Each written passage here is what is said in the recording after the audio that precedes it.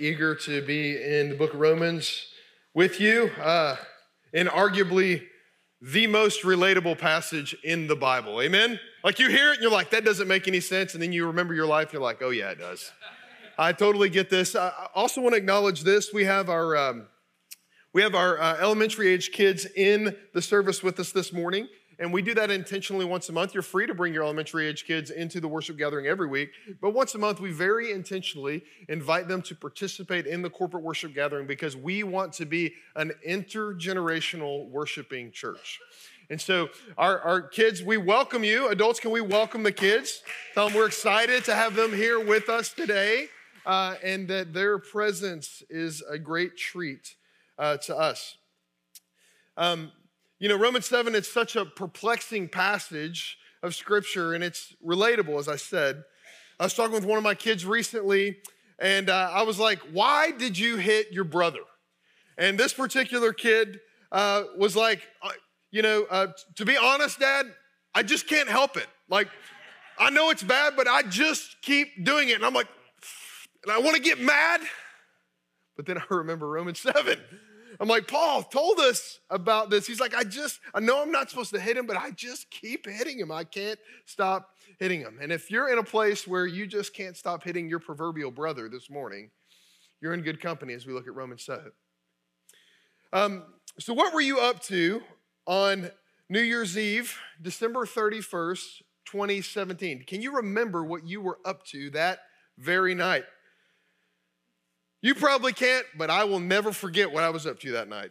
We were visiting some dear friends in the Indianapolis area, and it was about 7 p.m., and the kids had set up an indoor bounce house at our friend's house.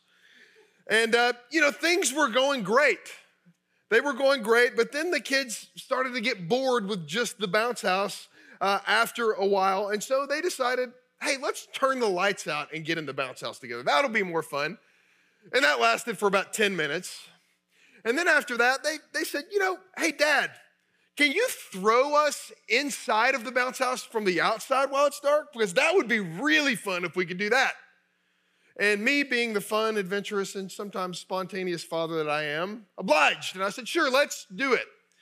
And so Caden at the time was 6 years old, and after the first toss, it just went awesome. It was great. There was wide-eyed wonder and giggling voices all throughout the basement of that house.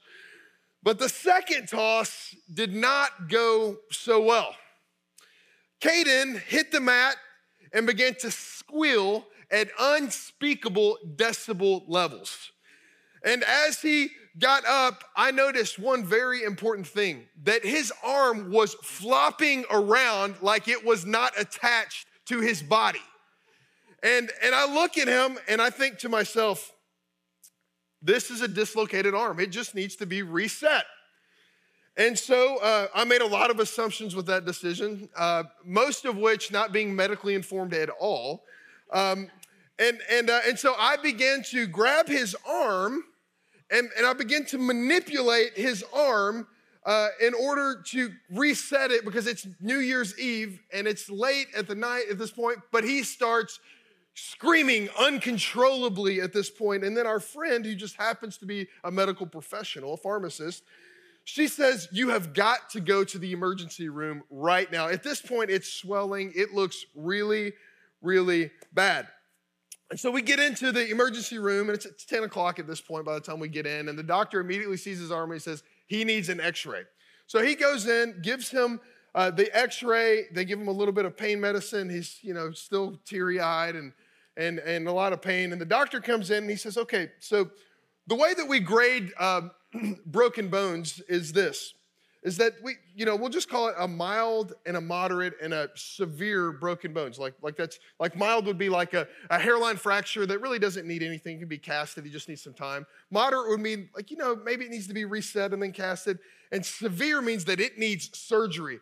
He said, this is a severe break. And then he showed me this x-ray right here. And that bone is supposed to be, they're supposed to be, not like that. And so, anyway, if you weren't queasy before, now you are. But the thing about this is that without the x-ray, I didn't know what the problem was with my son's arm, right? We needed the x-ray to tell us the truth about what was going on with the arm. And without knowing the problem, I was trying to fix the wrong thing. I could have really messed him up that night, right? The x-ray didn't break his arm, the fall did, but the x-ray told us what was true about the arm. We need the x-ray in this life, church. We need the x-ray in our heart. We need the scan. We need to be examined if we're ever going to be able to live a life that's pleasing to God. You see, if we are not searched and known by God, we will continuously think and imagine that the problem is always something that's outside of us as opposed to something that's inside of us. And you could spend your whole life thinking, like the Apostle Paul did, that the worst thing in the world is some type of force that's outside of you, not some type of pull that's inside of you. We think, if my teacher were not so strict, I wouldn't disobey. If my parents weren't so overbearing, I would listen to what they had to say. If my boss was just kind, I would actually accomplish my tasks. If my spouse was just more available, I could really be the person that I desire to be. And while all those instances may be part of the impact on your own spiritual growth, the main thing is what's going on inside of you. In our text today, Paul is letting us in on his own spiritual struggle to grow in Jesus. And it's one of the most invitational passages in all of the Bible. If you're a note taker, here's our big idea for today. Kind of the big theme that we see happening here is that we realize that the real battle in this life is a battle for the affections of your heart. So we've been talking about sanctification in the book of Romans, and if you're unfamiliar with what that word means, sanctification is part of the salvation process. It's part of how we're saved in Jesus. Most all of the salvation process is all in God's hands with no participation on our part at all. He does all of the saving and all of the giving, and we do all of the receiving.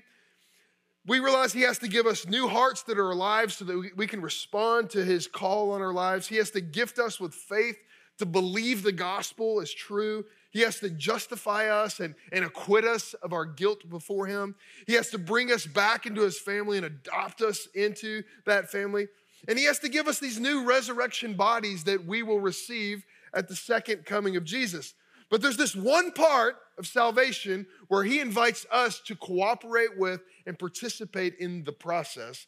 And that little sliver is what we're talking about in Romans chapter 7 today, that little sliver of responsibility that he's called us to. And Romans 7 walks us through that struggle that we're all in this life if you are a follower of Jesus.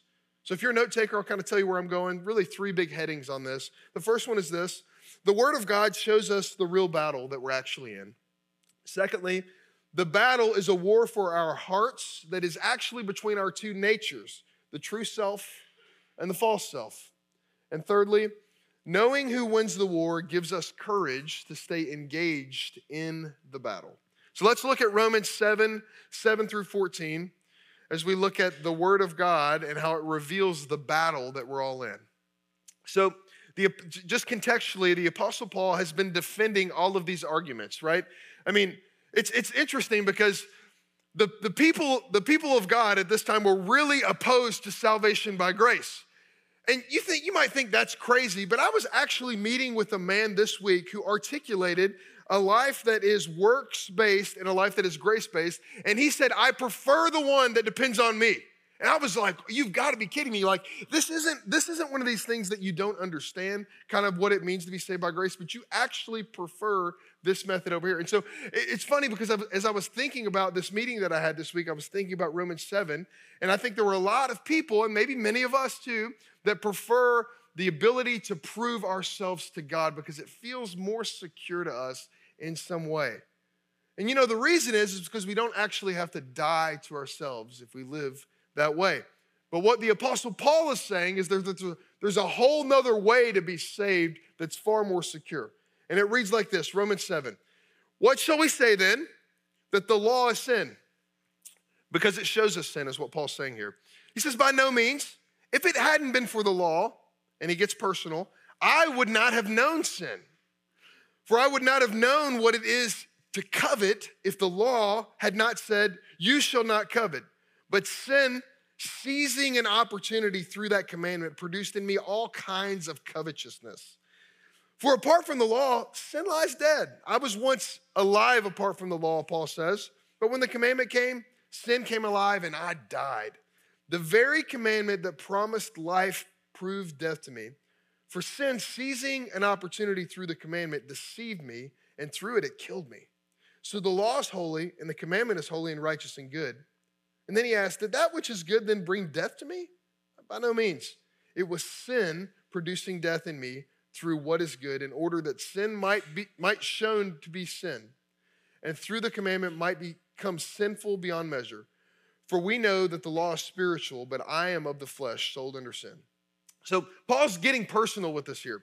He's saying and asking us to consider these things about ourselves. He says, look, verse 9 says this, I used to think that I was really alive apart from the law. I used to think that I was a really good person and that was really getting me somewhere in the economy of God. I used to think that I really had it going on spiritually. I used to think that I really got who God was and what I really needed from him and what he really wanted me to do in his kingdom, until the law penetrated my heart. It hit me at a heart level. You see, when you look at it on its face value, and you say, I'm not that covetousness. I don't covet that much. I messed that up. I don't covet that much, right? He's saying, like, I look at this and it's like, I don't really desire what other people have. But then it hit me one day and I realized that I do yearn to possess the possessions that other people have, that I really want what others have. And until God showed his word that he actually did have this heart that coveted all of these things, he said, then something happened, this shift happened within me. I realized that I couldn't not sin. Everywhere I looked, I just wanted to sin more and more and more. And it got so out of control that I couldn't stop. And I was finally able to see that I am dead on the inside. I thought I wasn't that bad until I started becoming more aware of who God actually is and who I have actually become. And this is the place, friends, that we want to avoid like the plague. Some of us come to church just so we can ease the burden of guilt that we feel. And really, what God's word is intended to do in our hearts is to show us that we're dead without the Holy Spirit. It's funny how this happens. I remember a time when I was 5 or 6 years old. We used to go in this, I grew up in Kentucky. We used to go in this little country grocery store near our home. And there were all of these model cars that were in the store. There were like these big die-cast model cars that were up on the top shelves. And there were these little Matchbox cars that were all around, these Hot Wheels cars that were on the bottom. I loved cars. I had lots of these little Hot Wheels cars at home. And as I remember, these cars at this store, they weren't even for sale. They were just for show. And I knew the law of God generally because, in particular, the law of God, which says, you shouldn't steal, is actually the law of our land as well, right? So it's kind of a law that kind of is pervasive in this respect. But I knew that, but I wanted a car from that store. Those cars were different than my cars. And I remember walking in, week out, looking at those cars and thinking, I really want one of those cars. Eventually, I worked myself up the courage to steal one of those cars as a 5 or 6 year old boy. And I honestly can't remember if I ever returned it. It might be in my basement right now. I don't know. Take me in, Michael. He's a police officer here. And I can't remember if my parents ever found out, but one thing that I do remember is this. I remember the complete and total letdown that I felt in my heart from yielding to sin in that moment. I couldn't believe this truth that I had actually become a criminal because of my desire to have what I didn't have. If all those cars would have just been up for grabs in that little store, I wouldn't have had the opportunity to see what's really inside of me, what I'm really capable of in my flesh. And friends, when we see sin in our hearts, because God's word is in our hearts, we see why Jesus is so good. If you don't see the sin in your hearts, Jesus will not be good to you. It doesn't matter how we find out that we're sinners, but it matters that we find out that we're sinners. It's then that Jesus comes close to us, and in that moment, as Revelation says, knocks on the door of our hearts, asking to come in and dwell with us. That's what Jesus came for. He came to seek and to save the lost. He came as a friend of sinners, and the word of God is how we know that we need Jesus. It's then that he comes in and communes with us. So you ask, what is the role of the law if we now live under grace? Like for believers, how does God's word penetrate, especially the Older Testament, how does it penetrate our hearts? Well, historically and theologically, there are believed to be kind of three purposes of the law of God for believers. And I've kind of redefined them. I think R.C. Sproul said these as well, but as a curb and a mirror and a guide, they're helpful kind of word pictures for us. So the three purposes of God's law for us, that the first is that it's a curb. Meaning, what does a curb do? It keeps things from going places they're not supposed to go, right? So while the world is totally depraved, it's not absolutely depraved. It's not as bad as it actually could be, friends. I know it seems like that sometimes, but things could be a lot worse without the merciful hand of a loving God working his common grace in this world. So the law of God serves as a curb for sin's impact in this world. It also serves as a mirror. This is how the Apostle Paul was experiencing God's word as the law penetrated his heart. It shows us what's really inside of us. And this is what, Paul experienced. The law was a tool against his pride before it was a tool for his pride. He would beat people up with the word of God. He would enslave people with the word of God because he was able to keep it from an external point of view, but he was breaking it in his heart all the day long until that day that the Lord cut him to the quick and shattered his heart into 1,000 pieces, showing him that he was never what he thought he was on his own. The law was a mirror. The Apostle Paul, it's a mirror to our hearts as well. And it's also, for believers, it's a guide, or as John Calvin called it, like a schoolmaster. Once our hearts are made alive in Jesus, it shows us how to walk in Jesus. So our lives are constantly being conformed to the image of Jesus who fulfilled the law. So if we say that we're becoming more like Jesus and our lives are looking less like obedience to the law, we're saying two different things, right? So we're constantly being conformed to the image of Jesus who fulfilled the law. Now, the law cannot save us. Keeping it cannot save us because we cannot keep it. But it does show us how the saved lived. Do you see the difference?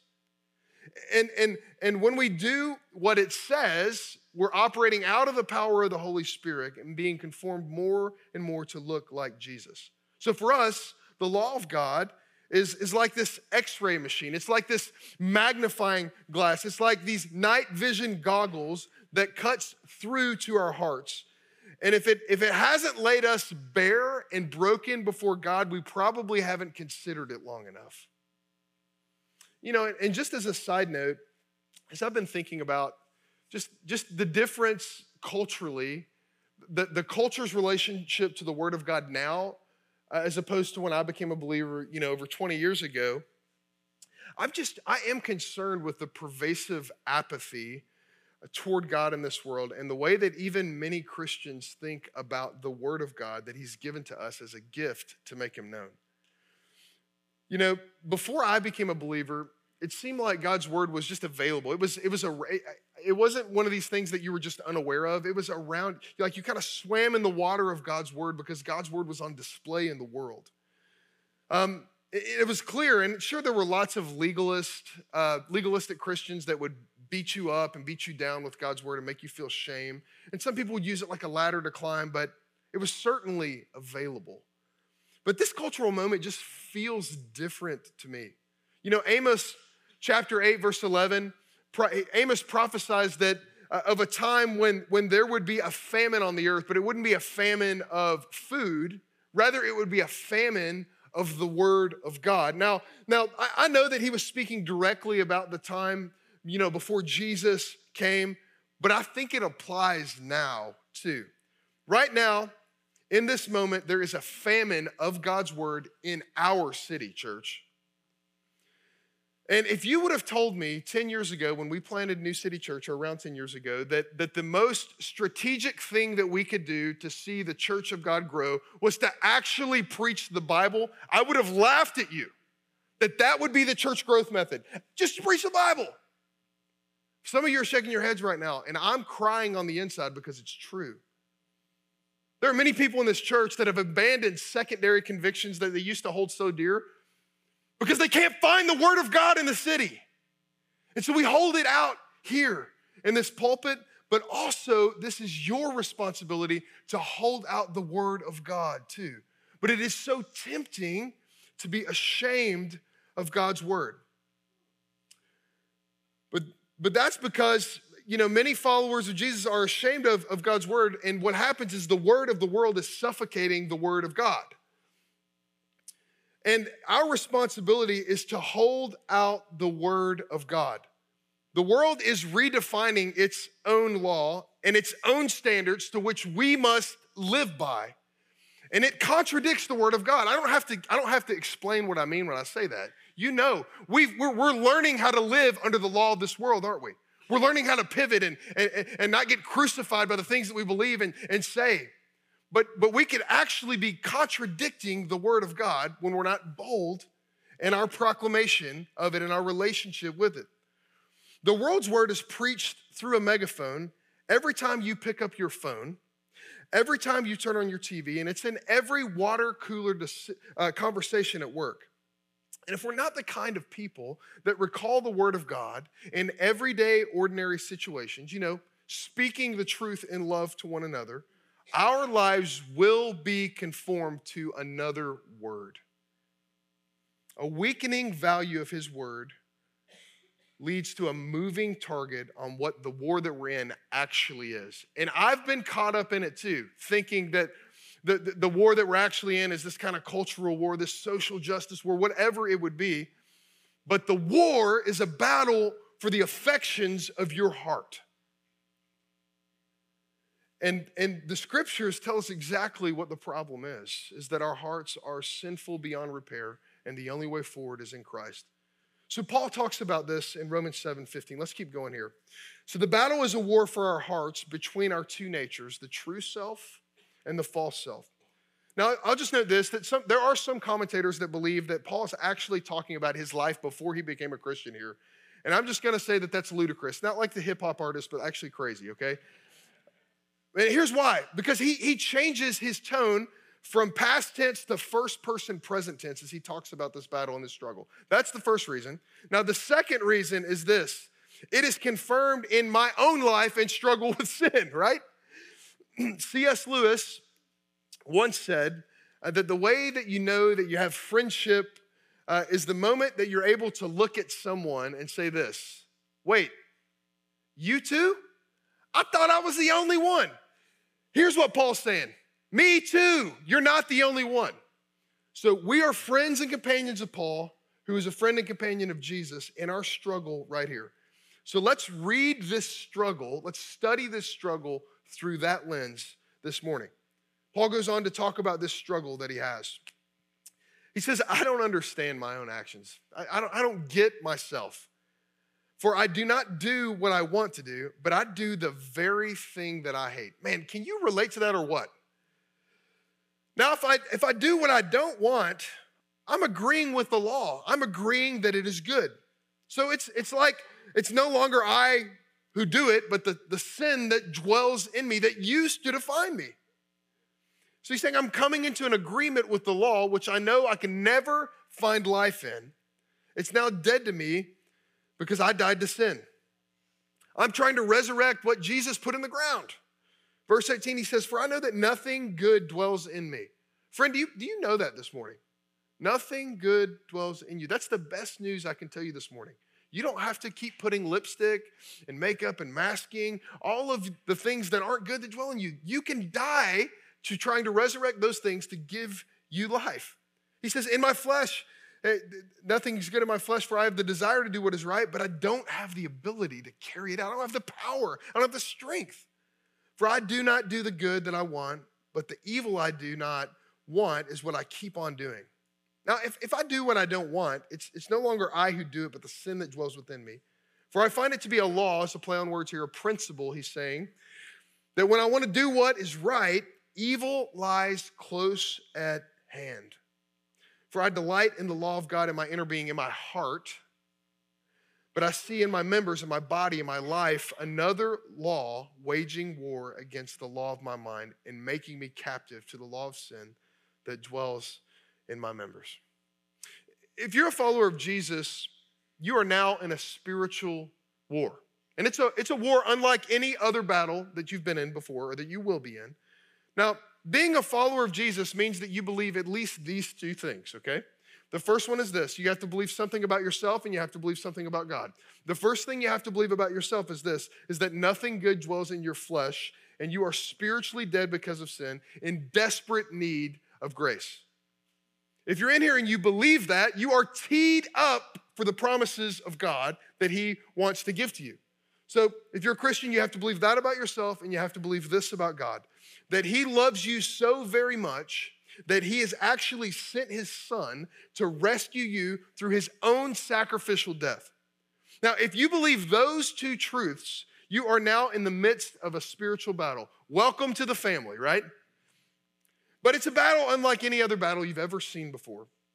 It's a battle not to take this physical kingdom dominion, but it's a battle for the dominion of your own heart and your affections and your obedience and your love. And the battleground is right on your heart. Proverbs 4:23 in the NIV says this, it says, above all else, so in other words, the most important thing, above all else, guard your heart. For everything you do flows from it. The ESV has some strong language too. It says, keep your heart with vigilance. Those are fighting words, aren't they?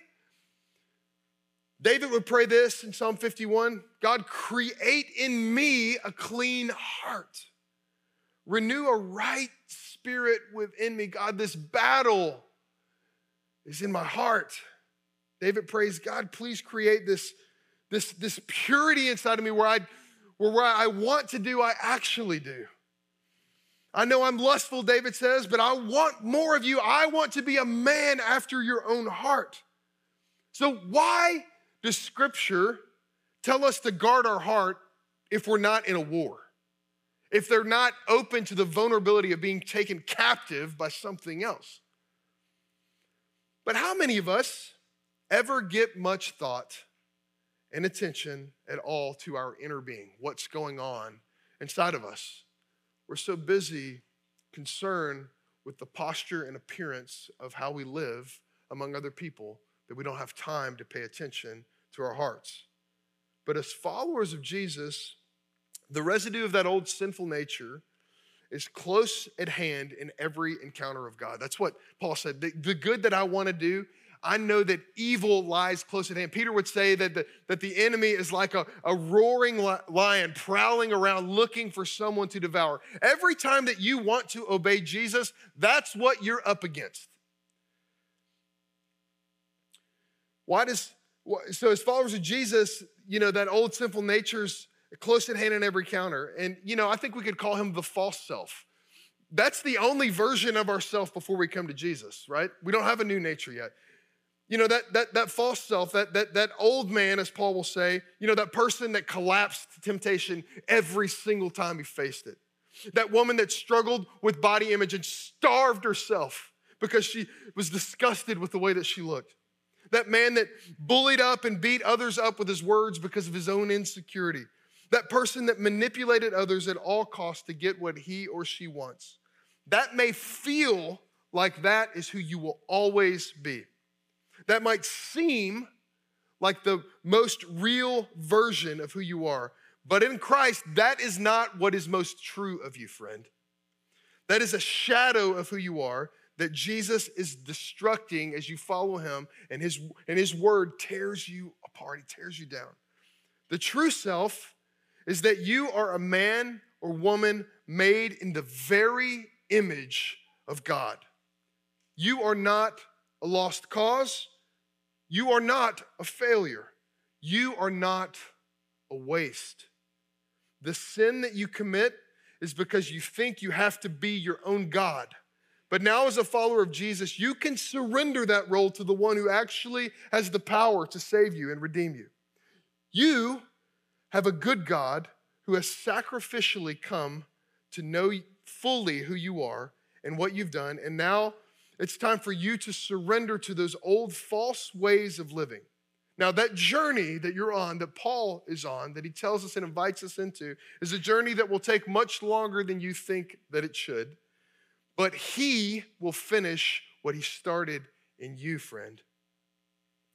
The residue of that false self within you does this. It attempts to overcome sin in its own strength. But the true self overcomes sin with an entirely different source of power. The power that is gifted to us upon our conversion, the power of the Holy Spirit. If you want to overcome sin, you have to surrender to fighting sin in the power of the flesh. Here's what Paul would say in 2 Corinthians 12. Because I think we say, okay, how do we do that? How do we fight the way that God has drawn us to himself to fight in the power that he's given us? How do we do that? 2 Corinthians 7 through 10 says this, and this is a passage that it's probably my favorite passage in the Bible that I keep coming back to because it's a time where Paul thought that he was supposed to be further along in the journey than he was. It's a time that he thought, man, I still shouldn't be struggling with this, but I am. Verse 7 says this, so to keep me from becoming conceited because of the surpassing greatness of the revelations, he was having this amazing experience with the Lord. He says, a thorn was given to me in the flesh, and it was a messenger of Satan to harass me, to keep me from becoming conceited, boasting in myself. And he says, 3 times I pleaded with the Lord about this, that it should leave me. I shouldn't deal with this anymore. But Jesus said to me, Paul, my grace is sufficient for you. For my power is made perfect in weakness. Therefore, I will boast all the more gladly of my weaknesses, so that the power of Christ may rest upon me. For the sake of Christ, then, I am content with weaknesses, insults, hardships, persecutions, calamities, for when I'm weak, I'm strong. Now, this isn't a license for us to sin, but it is an invitation to struggle. We cannot both experience grace that transforms our lives and be strong in the flesh at the same time. The law kills, and it continues to kill anything in us that we think can stand against sin in our own power. And just in the moment of desperation and vulnerability, what does God do for us? He clothes us with righteousness and grace. He says, it's finished. And the question to us is this, are we weak enough to be in this battle? Do we actually see ourselves as powerless enough to engage in the battle that God has called us to? Brennan Manning was an incredible guy. And the most incredible thing about Brennan Manning was his courage to be honest about his battle. He was weak enough to be saved. He told the world the gospel through his own story. He talked openly about his struggle and the fact that he couldn't remain a Catholic priest because he desired to be married. And he left the priesthood, got married, and then got divorced. He was honest about his struggle with alcoholism that started as a kid. And that, you would like to believe that when he became a believer, that just kind of went away. But guess what? It didn't. And here's what Brennan Manning said about his own journey that I can relate so strongly with. When I get honest, I admit that I'm a bundle of paradoxes. I believe and I doubt. I hope and I get discouraged. I love and I hate. I feel bad about feeling good. I feel guilty about not feeling guilty. I'm trusting and yet suspicious. I'm honest and I still play games. Aristotle said I'm a rational animal, and I say I'm an angel with an incredible capacity for beer. He was able to joke about himself, but Brennan died recently. And the thing about Brennan's life now is that he's no longer in that battle, right? He's new. He's fully in that nature that God has given him, that spiritual nature, that new man. And you could fill in the blank with your own struggle here, whatever that is for you. I know this, though, that the enemy wants you to conceal it and hide it and fight it in your own power, and you'll never experience any kind of victory if you do that. Knowing who wins the war, friends, gives us courage to stay engaged in the battle. Here's how Paul closes out Romans 7. He says this: here's what I see when the law of God penetrates my heart. Wretched man that I am. That is what is true of the old me. Who will deliver me from this body of death? Thanks be to God through Jesus Christ our Lord. So then I myself serve the law of God with my mind, but with my flesh, I still serve the law of sin. So Paul gets to the end of his rope. He says, I can't keep living in this battle anymore. I can't keep living this double life that I'm engaged in. I can't ever seem to be encouraged because it feels like I am making no progress in Jesus. And we, just like Paul, cry out and say, I'm a wretched man, I'm a wretched woman, I'm a wretched child. I cannot not sin. What is wrong with me, God? I need to be rescued all over again. And as you, like Paul, look at the accumulation of your life and you feel like that, I want you to know this: you're not alone. And I think we're supposed to feel that to some degree if we're ever going to step into the power that God promises us to walk in. Because the false you, it comes to this truth and is overwhelmed with guilt and shame. See, I knew I could never be a Christian. I knew I could never walk into this. But the true version of who you are and who you are becoming is supposed to respond to this. Because you see, God doesn't mute the conviction that you feel. I think sometimes we feel like, okay, I should not sin. Like that's the way forward. Well, God wants to bring awareness of your sin so you will treasure Jesus all the more.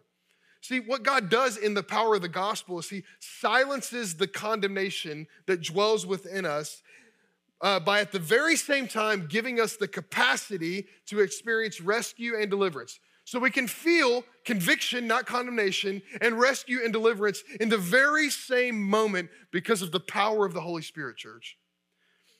Here's what Tim Keller says about this as we land the plane here. What's the power of the Holy Spirit doing in us? Opening our heart to experience two truths at the same time. Keller says this: all of life is a battle between two selves. But there's a different war before you become a Christian from the war that happens after you become a Christian. What Paul's trying to show us here is there's a war between the selves that happens before you meet Christ. And then there's a war between the selves that happens after you meet Christ. The war between the selves before you meet Christ is a world without hope. You cannot win. The war after you meet Christ, you cannot lose. Before Jesus, you were in a battle you could never win. But in Jesus, friend, you are in a battle that you can never, ever lose. And the beautiful invitation from Jesus is this, is that we might have the courage to stay engaged in the battle with our whole hearts before God, experiencing his good pleasure on our lives because we actually believe that our hearts are something worth fighting for. Hey, Pastor Ryan here. We're so glad that you've tuned in with us and watched one of our online sermons. Our vision as a church is to live as the family of God, together proclaiming and demonstrating the gospel of grace to one another in our city. If you don't have a church home or you're looking for a church, we'd invite you to attend one of our in-person worship gatherings so you can experience all that God has for us as a community of believers on mission.